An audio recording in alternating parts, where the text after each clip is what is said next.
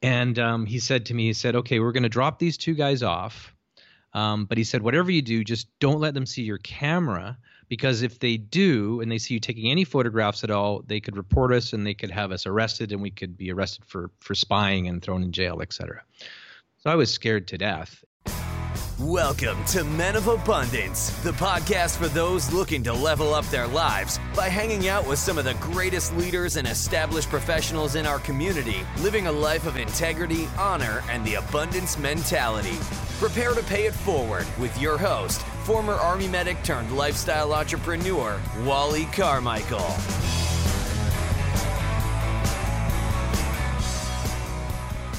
What is going on, you amazing abundant leader? I am Wally Carmichael, your founder and host of the Men of Abundance podcast, the Pay It Forward community, proving to you that you can in fact live a life of abundance in family, faith, finances, and fitness on your way to having more. This is yet another amazing conversation today because it feeds right into what I was talking about last week before I got into the conversation in episode 337. So make sure you go back and listen to menofabundance.com/337, because that's where I talk about finding your own pie or finding another pie. Well, today we're actually talking about creating your own pie and doing whatever it takes to create that pie against all odds, even if it's putting your own life into danger. So hold on to your seats because this is going to be a good one. Now, as usual, I want to give you the opportunity to be abundant in your actions today by paying it forward and sharing Men of Abundance with others. You are definitely going to want to share this conversation. Take a screenshot of your phone, share it on social media, hashtag Men of Abundance, hashtag MOA. Tag me and tag others who need to hear these conversations. I assure you, they will thank you for it. And it only takes a couple of minutes, maybe even a couple seconds. What might take just a few minutes more is for you to go over to iTunes and leave a rating and review. Click those stars, leave a review, let us know how we're doing so that we can bring you more guests, and more importantly, more people can find Men of Abundance. I can't tell you how important it is for you to leave reviews over on Google and anywhere else. And real soon, I'm going to have an opportunity for you to leave a review on Google My Business, because I'm going to be putting Men of Abundance on Google My Business so I can be found even more that way as well. Now, our featured guest today is an award-winning entrepreneur, author, and philanthropist. He's also the founder of AquaGuard, Spill Response Incorporated, a global leader in oil spill control that works to protect water, the world's most precious resource, in 100+ countries around the world.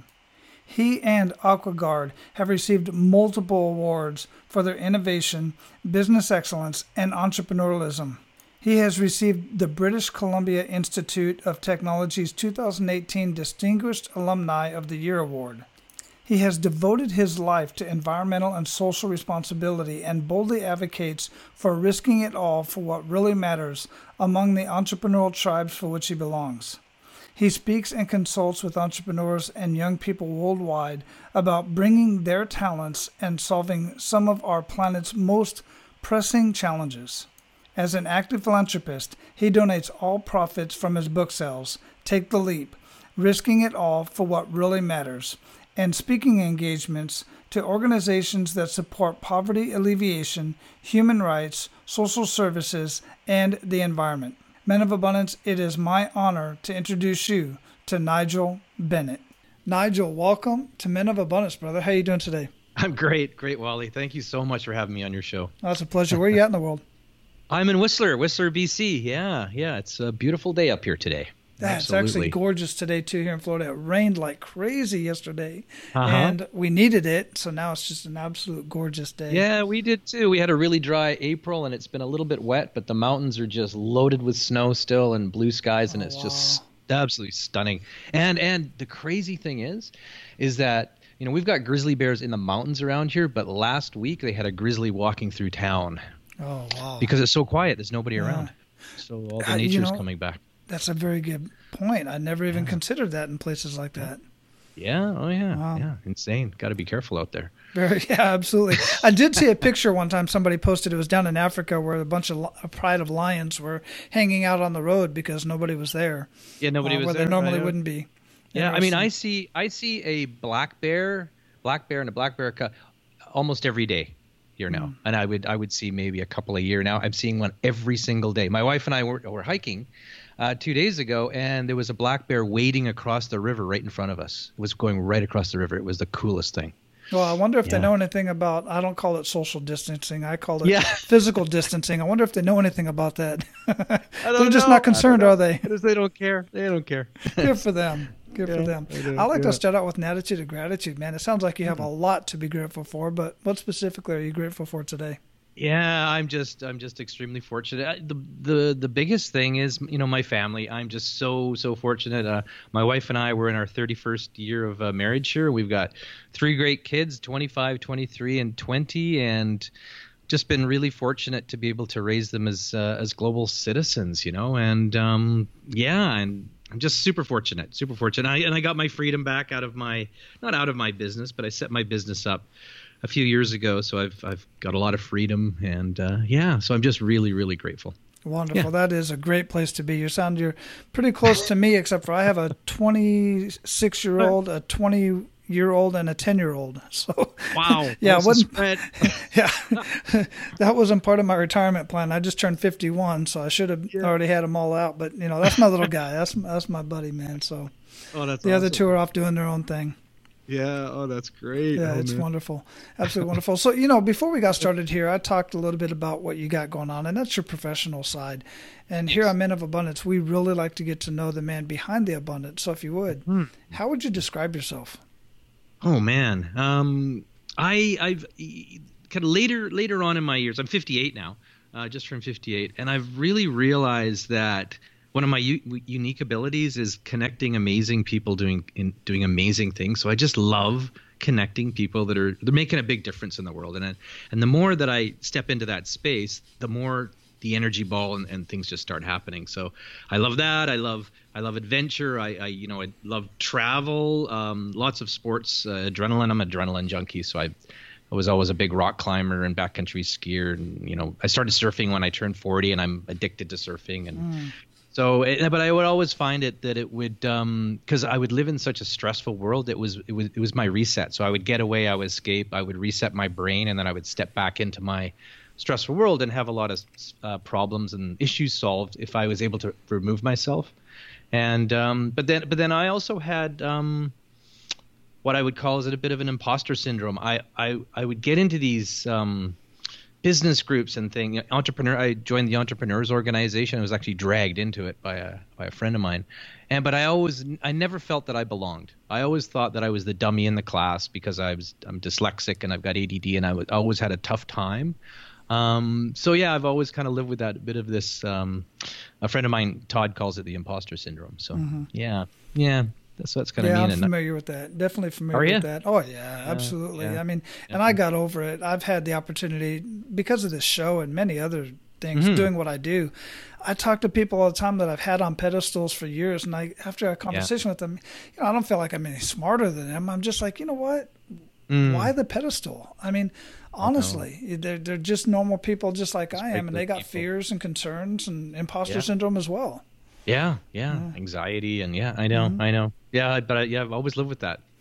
Yeah, very interesting, very cool. So, speaking of connections and being a connector, Tom Schwab introduced the 2 of us and got us connected. I love Tom. Yeah, with and he's with Interview Valet, master connector. Actually made a business out of it. Absolutely. How did you guys get connected? I got connected through a buddy out of my class at MIT. I go to this Entrepreneurs Organization class at MIT called the Gathering of Titans. I've been going. It was supposed to be our 16th year this year, but it was canceled because of the COVID-19 outbreak.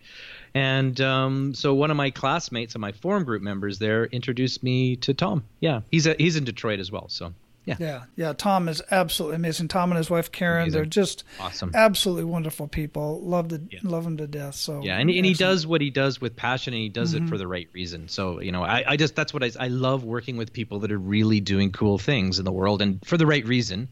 And I just, I'm like a reborn kid, I just jump out of bed every morning if I get to hang out and talk to, like you, it's like people doing really cool stuff. I just love it. I love it. Absolutely. Yeah, I do too. I've always been intrigued with people. I've always been a people watcher. And in fact, when I was a kid, I used to spend a lot of time sitting in the malls and just watching people in general. Yeah. But as I got older, I was just that creepy old man sitting in a corner watching people. So that's what my daughter says. You're just a creepy old man. I'm like, so I got to be careful with that. But that's why I do it here, and I don't have to, I get to have all these amazing conversations. Yeah, very cool. So, one of the things we like to get into is that kick in the gut moment. And I imagine, with everything you've done in your life thus far and being 58, and you've got a few kick in the gut moments. If you would share one with us and really make us feel that. Oh, man. Well, I when I was a young guy, I mean, right out of high school, my dad had a environmental mapping company. And so I was on the next day after graduation from high school, completely hungover. I was on a flight to Venezuela, and I found myself hanging out of helicopters and fixed-wing aircraft and photographing, and we were mapping the coastline. And we were occasionally getting our helicopter, we're surveying Lake Maracaibo, which gets quite close to the Colombian border, and the FARC guerrillas were operating there, and they still are to this day, 50 years later. They were taking pot shots at our helicopter, so that was a pretty scary moment. And then I found myself after that in Egypt for quite a. Now, were you stationed in the Sinai? I was. I was in the Sinai. You were. How long? 6 months. 6 months. I think it was like 98, 99 time frame. No, okay. Actually, it was earlier than that. I'm sorry. It was 96, 97 time frame. Mm-hmm. Yeah, that's what I was listening to one of your podcasts last night, and you mentioned that, and like, oh my goodness, that's insane. Because I was in Egypt for about 5 years in the mid '80s. So I was surveying the coastline in Egypt, and I remember I drove from Suez down to a little checkpoint called Ras Gharib on the Gulf there, the Gulf of Suez, and there was a helicopter pilot. And it was going to take me for a survey, and we're going to go survey the Sinai. We're going to go fly over the Sinai, and we were going to go up the west side of the Sinai and survey it for environmental sensitivities and oil industry activity. And I walked into the helicopter base, and this guy was Johnny, and he was a big lad, and he was an ex-Vietnam pilot, and he'd been wounded in the leg, and he had a bit of a limp. And he came out to me, and he goes, Nigel, I know why you're here. And I know what I got to do, but, there's only certain areas that I can take you to. And, that's it. And I'm like, okay, whatever, take me to wherever you can. And then he said to me, I know why you're doing this, but do you really, really think you can make a difference? And because I was a young guy, I thought, hell yeah. I was full of vim and vigor. I thought I was going to change the world. And I really thought I could make a difference. So we took off, and we flew over to the Sinai. And we had two oil executives in the back, and he told me, he said, Nigel, keep your your camera between your legs. I was in the co-pilot seat, and I had the helmet on with the microphone, so we could talk, but the guys in the back couldn't hear us.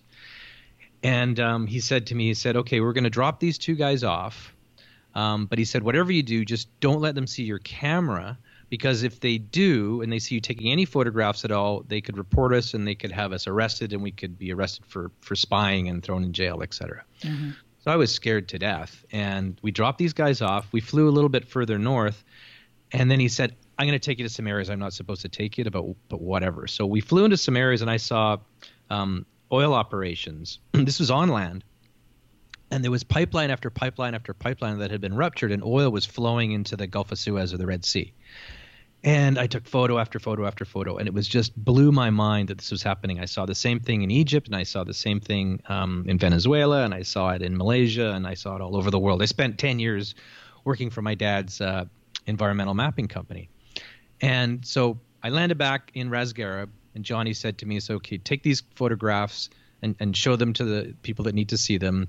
And he said, go out there and make an impact. And that really, really, really affected me. But my big kick in the gut here was I'd been working for my dad for several years. And we had finished our contract in Egypt. And I was in Alexandria. We had an apartment in Alexandria, and I was going to meet my father in Cairo because he was finishing everything up. And I drove I don't know if you ever drove the road from Alex to Cairo, but it was quite the crazy road at the time. This is the mid 80s. And I got to the hotel, and this guy grabbed me, dragged me up the stairs, put me in the room, turned off the light, and basically said that my father was missing. And so I sat on the floor of this room, this dark room, till about 3 o'clock in the morning, and there was a ring on the desk of the phone, and he answered it, and he said, "It's for you," and it was actually my father speaking in code, telling me to get out of the country. He'd been arrested, and he was in jail. So basically we decided that I had to leave the country as well to try and get him out. And so I left, but the hardest thing for me is I left. I went back to Vancouver. He was still in jail for about 6 months in various jails in Egypt. And he was released eventually. But what I say on podcasts and things is that my father and my ethics clashed, and there was a bit of an ethical thing going on there. And he was eventually released because one of the witnesses against him died in prison, and they had to let him go. So my kick in the gut. That too. Like you mentioned, having people on these pedestals, is my dad was on this massive pedestal for me, and then I got knocked completely off. And I worked with my sister, and we had to we decided that we had to leave. We didn't want to be involved in any type of this stuff ever again. And it was really, really tough. So we left, and we formed our own business called AquaGuard Spill Response. We had no money. We leveraged everything we had, and our father did not like us for doing what we did, but we had to do it. And I swore I'd never get involved in anything like that ever again. And unfortunately, my father is now 85, and he just served another 5 years in a U.S. prison for a similar offense. So it's tough. It's really tough. So that it's been multiple kicks in the gut. Yeah, that's a tough one, man. That is really a tough one, and I commend you and your sister for making that decision, and thank you very much. Yeah, no, it was just trying to break the cycle. I mean, I've been through lots of therapy and whatnot because of this, and I I'm 58 now, but I still have anxiety attacks, and it's something that I can't explain. But what I do is I meditate every morning. I get up and I meditate.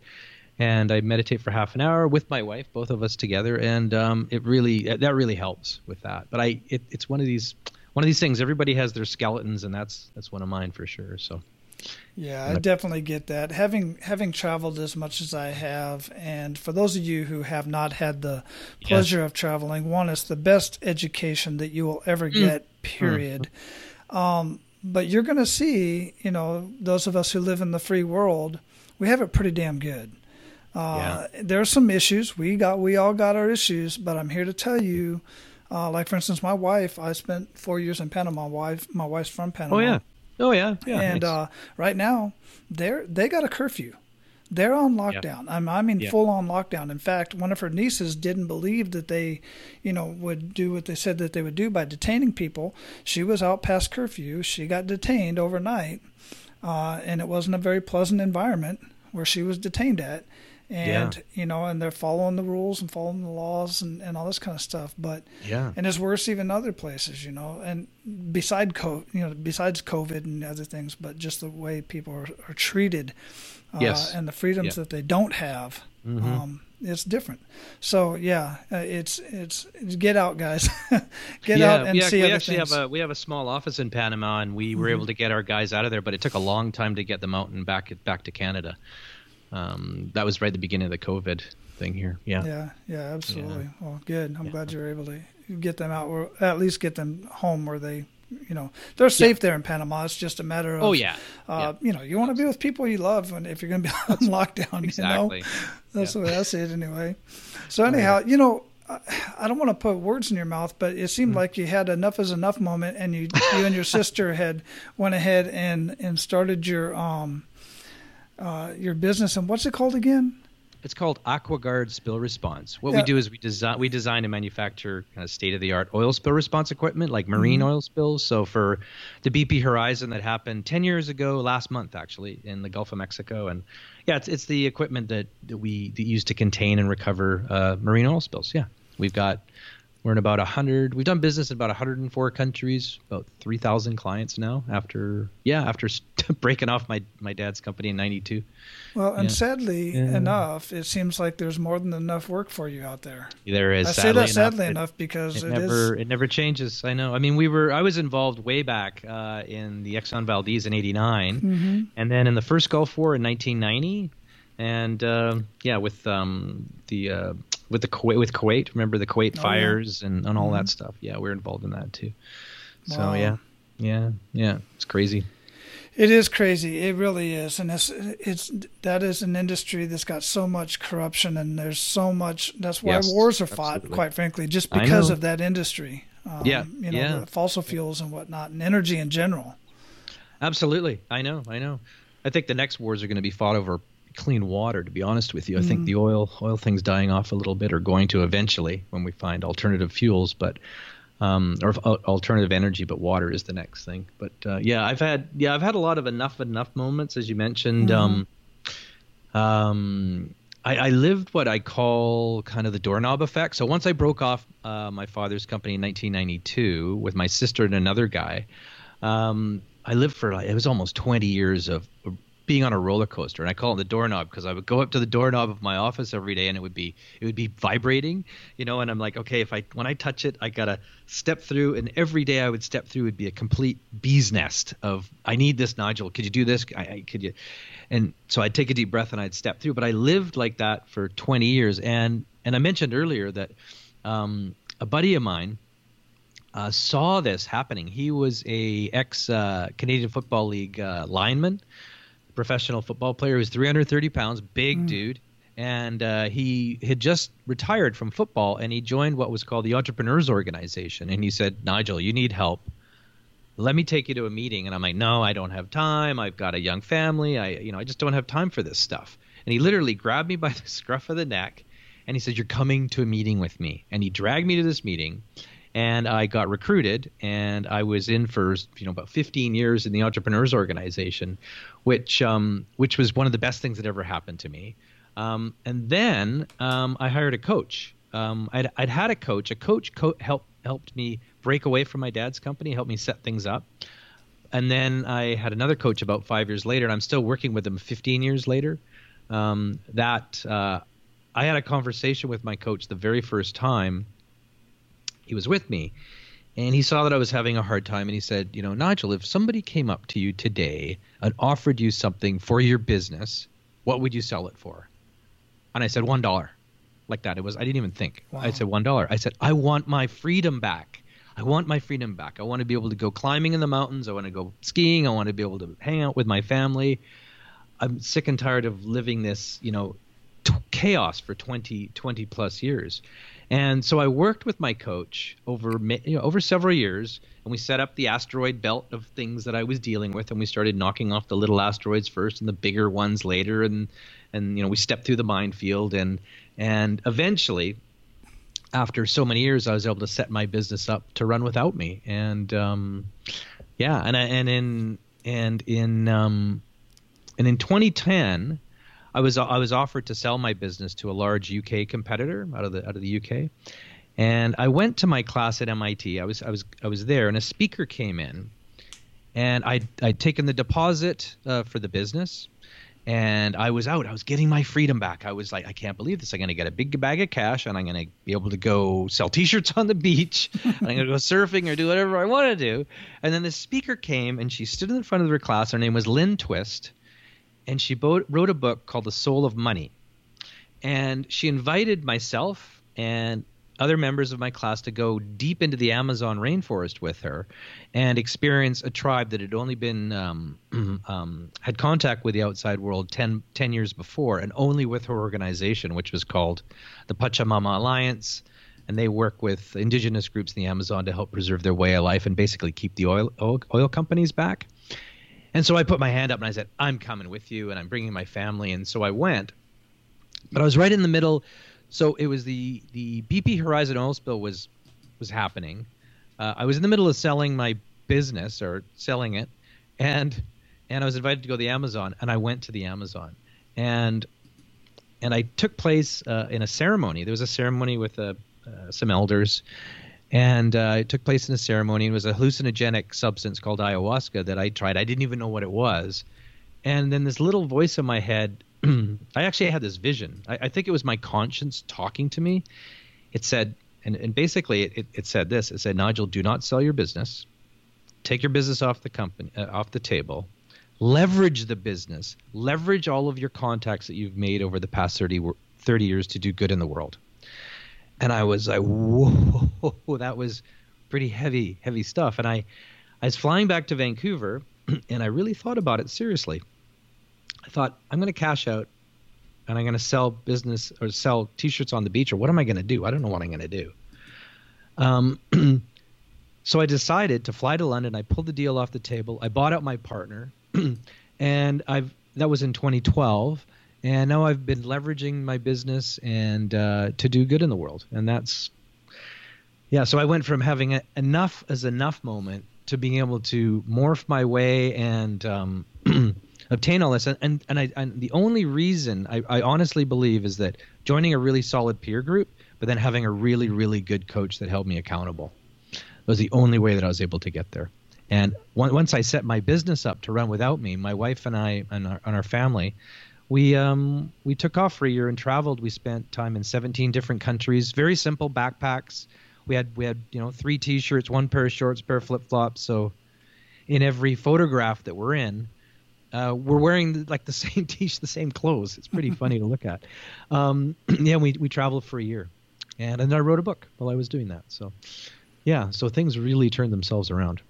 Absolutely wonderful. That's the dream, though, isn't it? That's the dream that many business owners think they're going to have until they get into it and they realize, damn, this is taking up every single bit of my time. But listen, guys, listen to Nigel's story. Listen to what he did. He listened to other people. Yes, absolutely. Right? I know. I asked for help because I honestly think that we can't do life alone. We can't. And unfortunately, I hate to say this, but my father didn't trust anybody, and he got very paranoid. And the thing is, I'm dyslexic and I've got ADD. So I've always reached out for help when I was in school, when I was in technical college. I got kicked out of technical college after the first 6 months. But I begged the dean to allow me back in if I was able to take day school and night school, all the courses that I failed at night school. But the only reason I got through that is because I surrounded myself with really good people that could help me, and we all helped each other. And same thing in life, with the coach. There's things that there's absolutely no way I could have done unless I was, held accountable or, made a deal that I was going to have something done next month, and if I didn't, I was going to hand him the keys to my car. Things like that. Like it. Mm-hmm. You have to take it seriously, and you get into I found for me, I got into a flow, and I call it a life rhythm. I don't call it a life balance because I always find that a balance, you have to give one up for the other, but a life rhythm, like you're almost in a dance. And once you get in the sweet spot, you're in this flow, and then things just start happening faster and faster and better, and you get connected with incredible people, and it's that flow, man. Mm-hmm. It's for me, it's that flow, and just been like you said, I've been really, really fortunate. Yeah, absolutely. I love the idea of handing over the keys to the car or something like that. I had a client at one time that I won't say which party he was affiliated with, but he definitely didn't like the other party. He was far one way, and I said, well, look, dude, if you don't follow through with this, here's what you're going to do. And I had him sign a contract. You are going to donate $500 to the other party. Political party. And he's like, hell like no. So guess what he did? And what he didn't do. And you can do the same thing with, have somebody wear, the opponent's jersey or something like that, football or whatever the sport is, you got to find out what the hot buttons are and his emotional hot buttons, and they'll get it done. Oh yeah, I mean, creative. I had a bet with some of the guys at my class at MIT, and so I'm a Vancouver Canucks, right, the hockey, and then he was a Boston Bruins fan. And Boston, we had to beat, we made it to the finals, and we made a bet that if the other team won, the other guys would that guy would have to go to class, stand up in front of everybody, and sing the other team's national anthem. So I lost, the Canucks lost, Boston won. I went there, and in the pub that night, I had to stand up and sing the U.S. national anthem, which was awesome.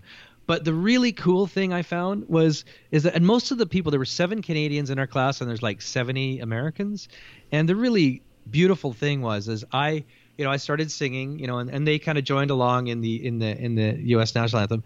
But then and then my buddy Danny, who won the bid, he actually started singing the Canadian national anthem. But the whole class of Americans started singing the Canadian national anthem. All the guys that knew it, because I guess a lot of hockey fans, so they knew, and it was just incredible, And Very cool. It's got to have fun with it, guys. It's all about having fun and living life. I mean, my goodness, we're just too serious about ourselves, and just laugh at each other and have a good time. It makes everything so much better. Yeah. That's so true. I know. Oh my gosh. Oh, what was I going to say? There was something here. I just lost my mind here. Anyway. Well, let me ask you this. I mean, you're obviously paying it forward in a very, very big way, with your business and, taking care of all those oil spills with AquaGuard, spill response and everything else. But how else are you paying it forward in the community or even in the world? Yeah, there's another little thing I'll mention that I had another speaker in my class, and his name's Simon Sinek, and he talks about why. And he got up and he goes, why you do anything is why you do everything, and I never really got it. And he says, what is your why for your business? And my why for my business, I clean up oil spills, I clean up the oil industry mess. But I thought about that again on the flight home back to Vancouver, and I go, no. The name of your business is AquaGuard. AquaGuard means protect water. We protect the world's most precious resource. My why for my business is to protect the world's most precious resource, which just blew the doors right open. It just expanded everything so much. And that's what I do with the business. So that's cool, is protecting water. But on a personal note, I've always been kind of wired to wanting to give back, but I never really knew what to do. And I have a really cool mate of mine, David Ash, and he was a forum member in my entrepreneurs organization group for 15 years, and he was doing incredible things. He was building shelters downtown for homeless women and just pouring his heart and everything into giving back. And I asked him, I said, Dave, we're in San Diego. We were actually at the Coronado Hotel sitting in San Diego outside having lunch. And I said to him, Dave, I don't get it. How do you do what you do? Like, I'm just in awe of you. And he goes, Nigel, it's not a big deal. He says, just take that first little step. And I said, that first little step, like what? He says, oh, you see somebody sitting on a homeless person on the side of the road, sit down, have a little chat with them, find out what they're about. Give them $5, just a little thing, and you'll figure it out. And I'm like, okay, fine, that's cool. And then he invited me and my family to go to Mexico to help build homes for the homeless. And the first year I said, no, I'm too busy, I can't go. He came back, he showed me some photographs of this amazing experience with his family. And the next year I went, and 2 years later I went again, and then our kids were giving presentations at their school from their experience, and I'd get home at night, and our phone would start ringing off the hook. People wanted to come. They wanted us to lead a trip, and I'm like, well, I don't lead. I just go. And they said, well, could you lead a trip? So I talked to the organizers, and our first trip I couldn't take. There was 80 people that wanted to come, and I couldn't take them all. So we took 50, and then we took another 30. We went twice that year, and we built. And my daughter was 3 years old the first time she went, and now she's 20.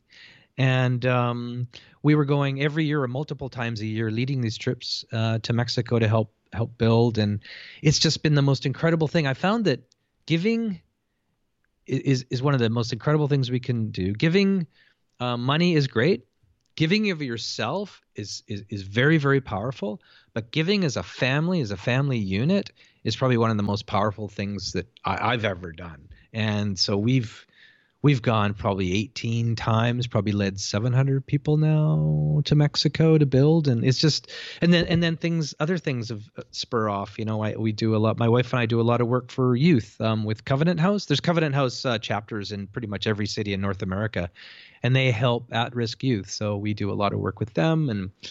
And during our journey around the world, I got I'm a crappy surfer, but I love to surf. My kids are good surfers. So we're in Indonesia in Bali, and we're surfing, and we found that when it would rain, the oceans would fill with garbage and plastic because the rivers were all dry, and then they would flush all the garbage down into the ocean, and you'd be paddling to catch a wave, and your skeg and everything would be in garbage.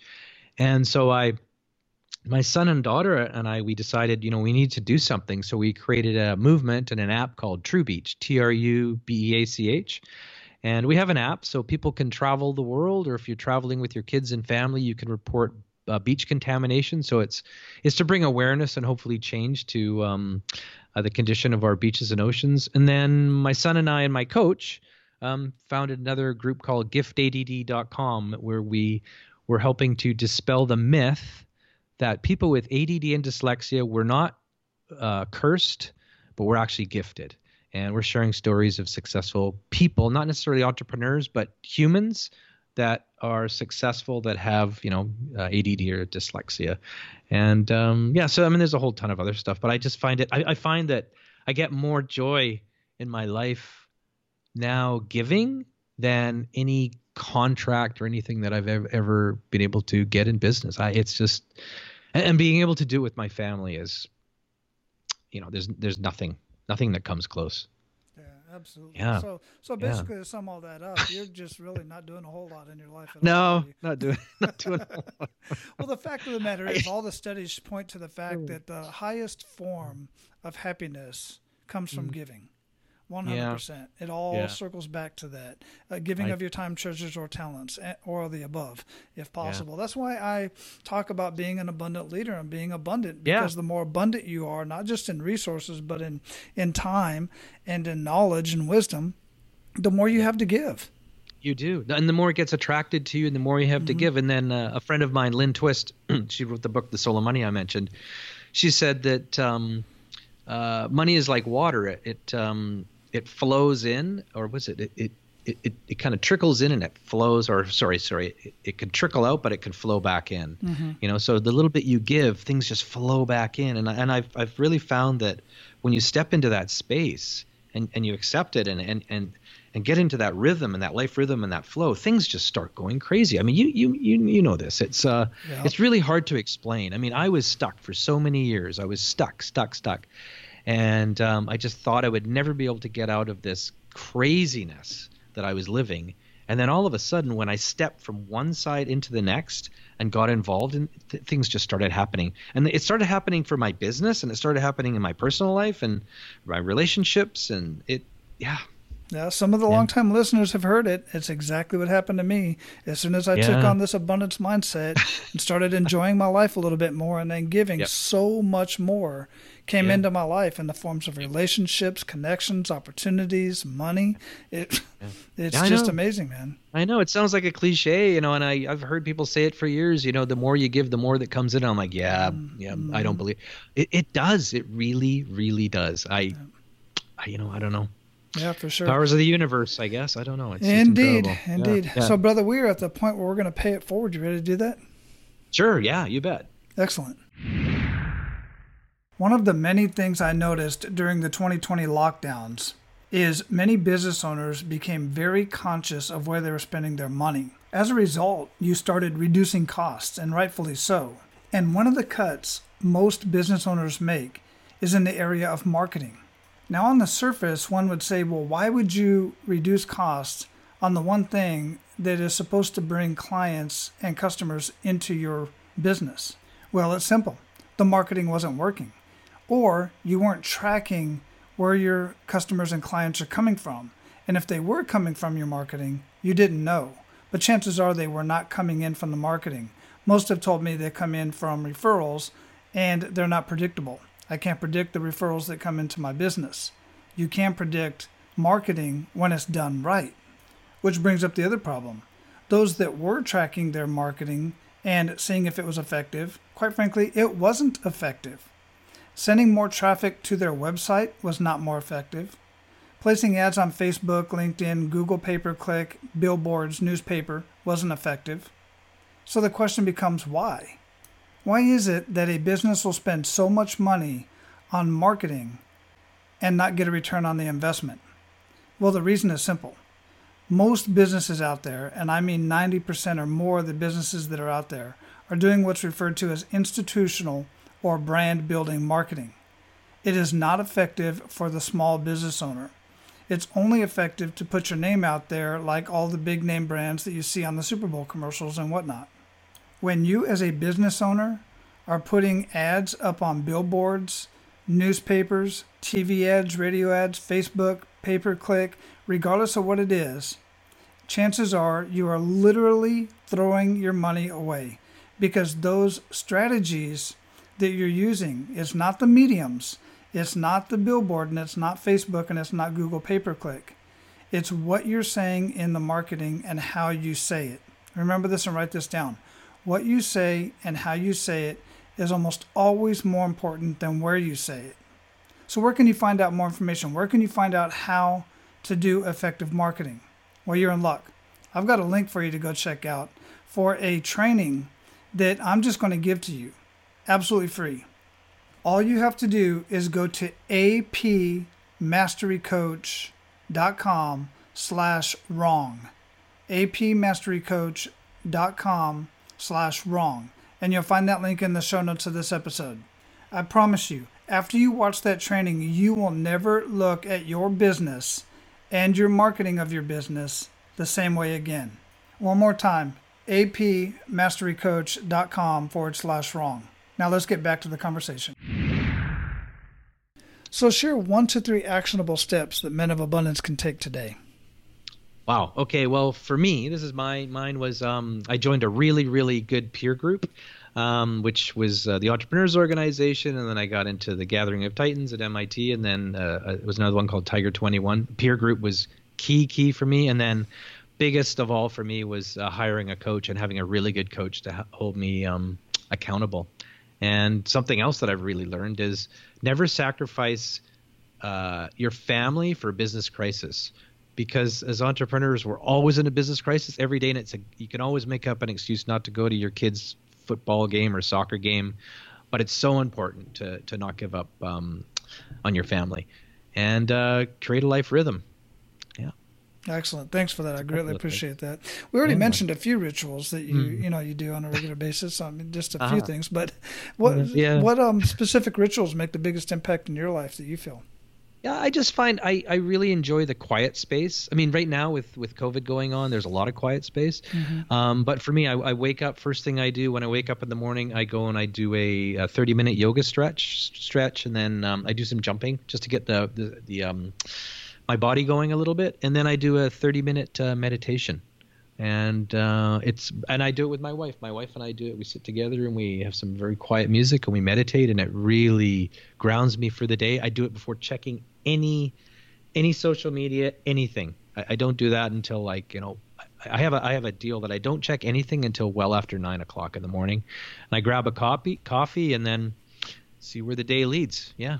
Sounds very familiar. Yeah. What are you reading or listening to that you'd recommend to men of abundance, and why? One of the books that really changed me was The Soul of Money by Lynn Twist. Again, it's all about giving. It's all about giving. She's an incredible woman. She worked with Mother Teresa in India. She ran the Hunger Project globally for many years, and now she runs the Pachamama Alliance. And incredible woman. She's about 75 and one of the most incredible women I've ever met besides my wife. And on the business side of it, I would say I like Jim Collins' Good to Great, the whole hedgehog thing, getting the right people on the bus in the right seats and the right person driving the bus in your business. And Michael Gerber's E-Myth was always as a good one, as the entrepreneur back in the old days for me. And Start with Why, Simon Sinek, finding what your business why and what your why is. Yeah, the only one of those that you mentioned that I have do not personally own is The Soul of Money. So I'm going to have to get into check that it out. one. Check it out. Very good. It's very good. Yeah, all the others are basically study guides for me that I've used over the years. I know. It's like me and all my buddies. Yeah. What do you feel holds most people back from living a life of true abundance? I think fear, complacency, feeling comfortable with where you are, and you don't want to rock the boat to try anything new. it's easier to stay with the status quo than actually going and sticking your head and peeking around the next corner. I think that's what it is. What do you think the fear is derived from, or what do you think that they fear specifically?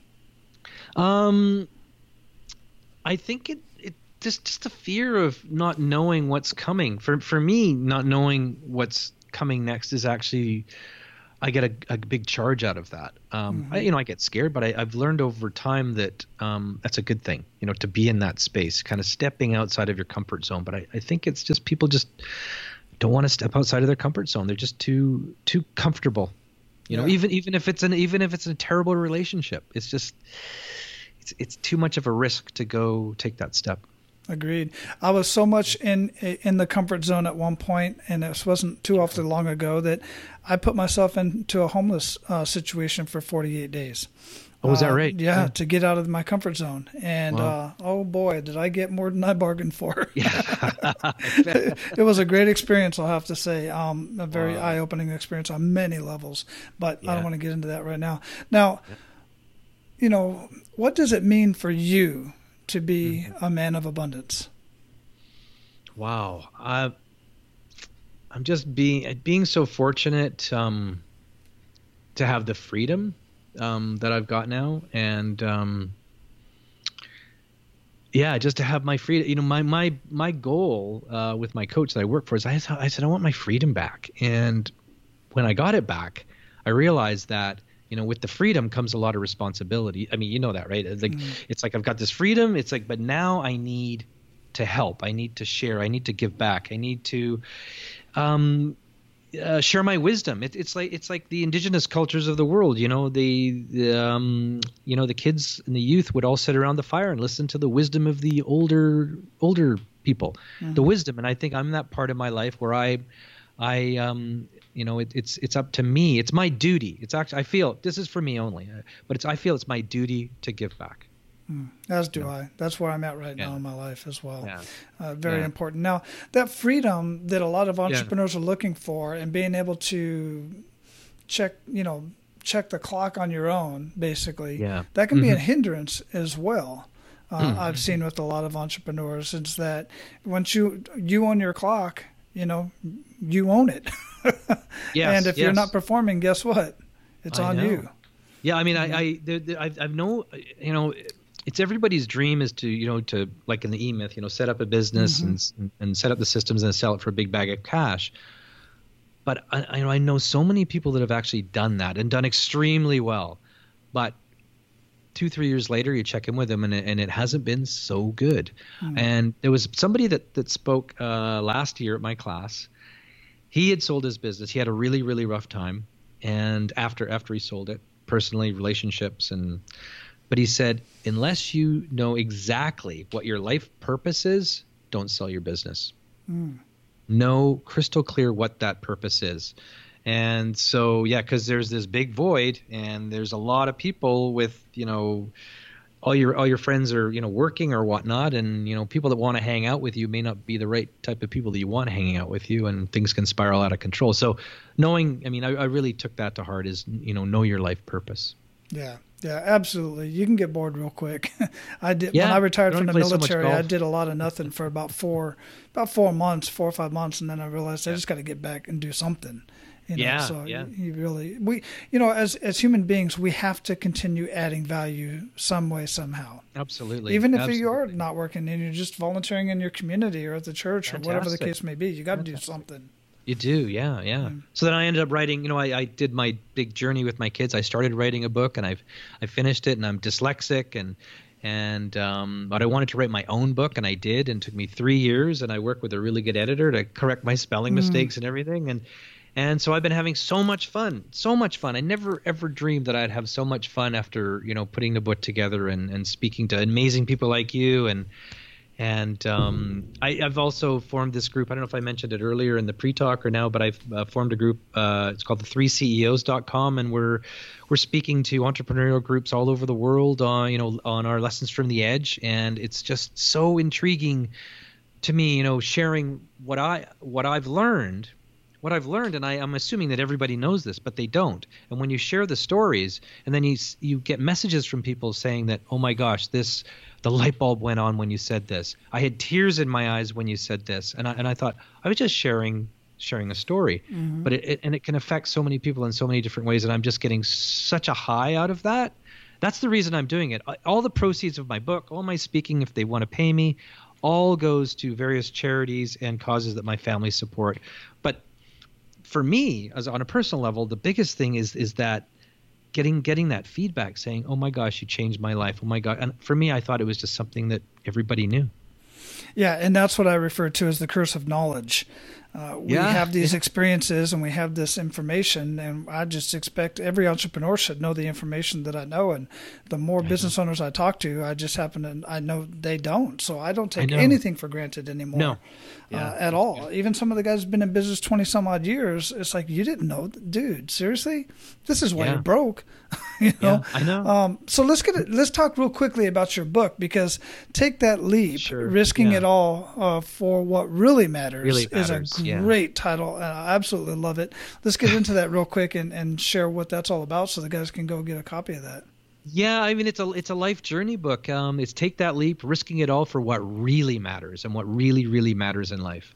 And so it's a life journey. It shares some stories about my starting up a business as a young guy and leveraging everything, to my stories of, why I got the coach and my experience with that. And there's a lot of adventure in there. There's a lot of kind of crazy rock climbing stories and mountaineering stories and a lot of stuff like that. And what I wanted to do is I didn't want to write a book, a how-to book, because a lot of people write how-to book, how to become a billionaire, I didn't want to do that. I wanted to share my wisdom and share life stories and have people read it and be able to get the nuggets out, and then hopefully use those nuggets in their own journey. And so and it's just been a riot. It's on Amazon. I did an audio version where I actually read it in a studio, and it's just been your readers can grab a copy. And again, like I mentioned, all proceeds go to various charities and causes that we support. Yeah, definitely. Well, thanks for sharing that. And I love the idea of the story line behind it instead of the how-to. I was just having this conversation with one of my clients today. Oh, yeah. Who's doing the same thing. She's writing her book in a fable type of thing, but it's this very valuable information that people will gravitate to. So, guys, you can find that and we're going to have it linked up at Nigel J. Bennett, 2 N's, 2 T's, NigelJBennett.com. So we'll have that linked up in the show notes. But Nigel, before I let you go, man, what did we not talk about today that you want to ensure that our abundant leaders get out of our conversation? And how can we find more of you other than your amazing website? Wow. Let's see. What I talked about our 3 CEOs, which has just been a lot of fun.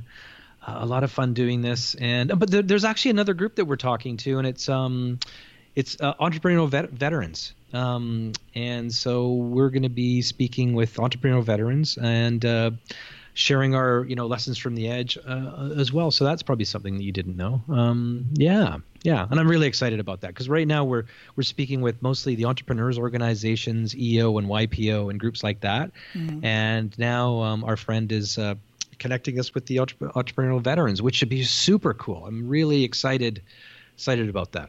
Yeah, that sounds fun. That's a great time for sure.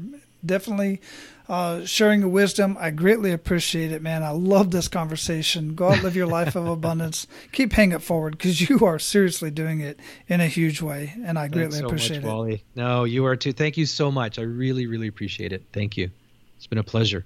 Absolutely. So what do you want to change in your life, in your community, or in your state, country, or in the world? What would you like to see change? Do you think it's too big for you? I'll bet it's not. There are multiple stories, many of them told right here on Men of Abundance, of men and women who have taken on all odds for something much bigger than themselves, and they did whatever it took, and they're doing whatever it takes to make a difference in their life, in their family, at their job, in their business, in their communities, in their state, city, even in the world. You've heard many of these stories, and if you haven't, go back and listen to a few.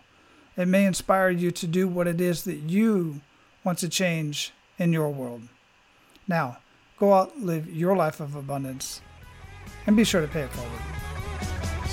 That's all for today, Abundance Leaders. For more about our guests and the powerful information we shared with you today, be sure to sign up for our mailing list at menofabundance.com. We appreciate your time and look forward to hanging out with you on our next episode. So until then, be sure to pay it forward and live your life of abundance.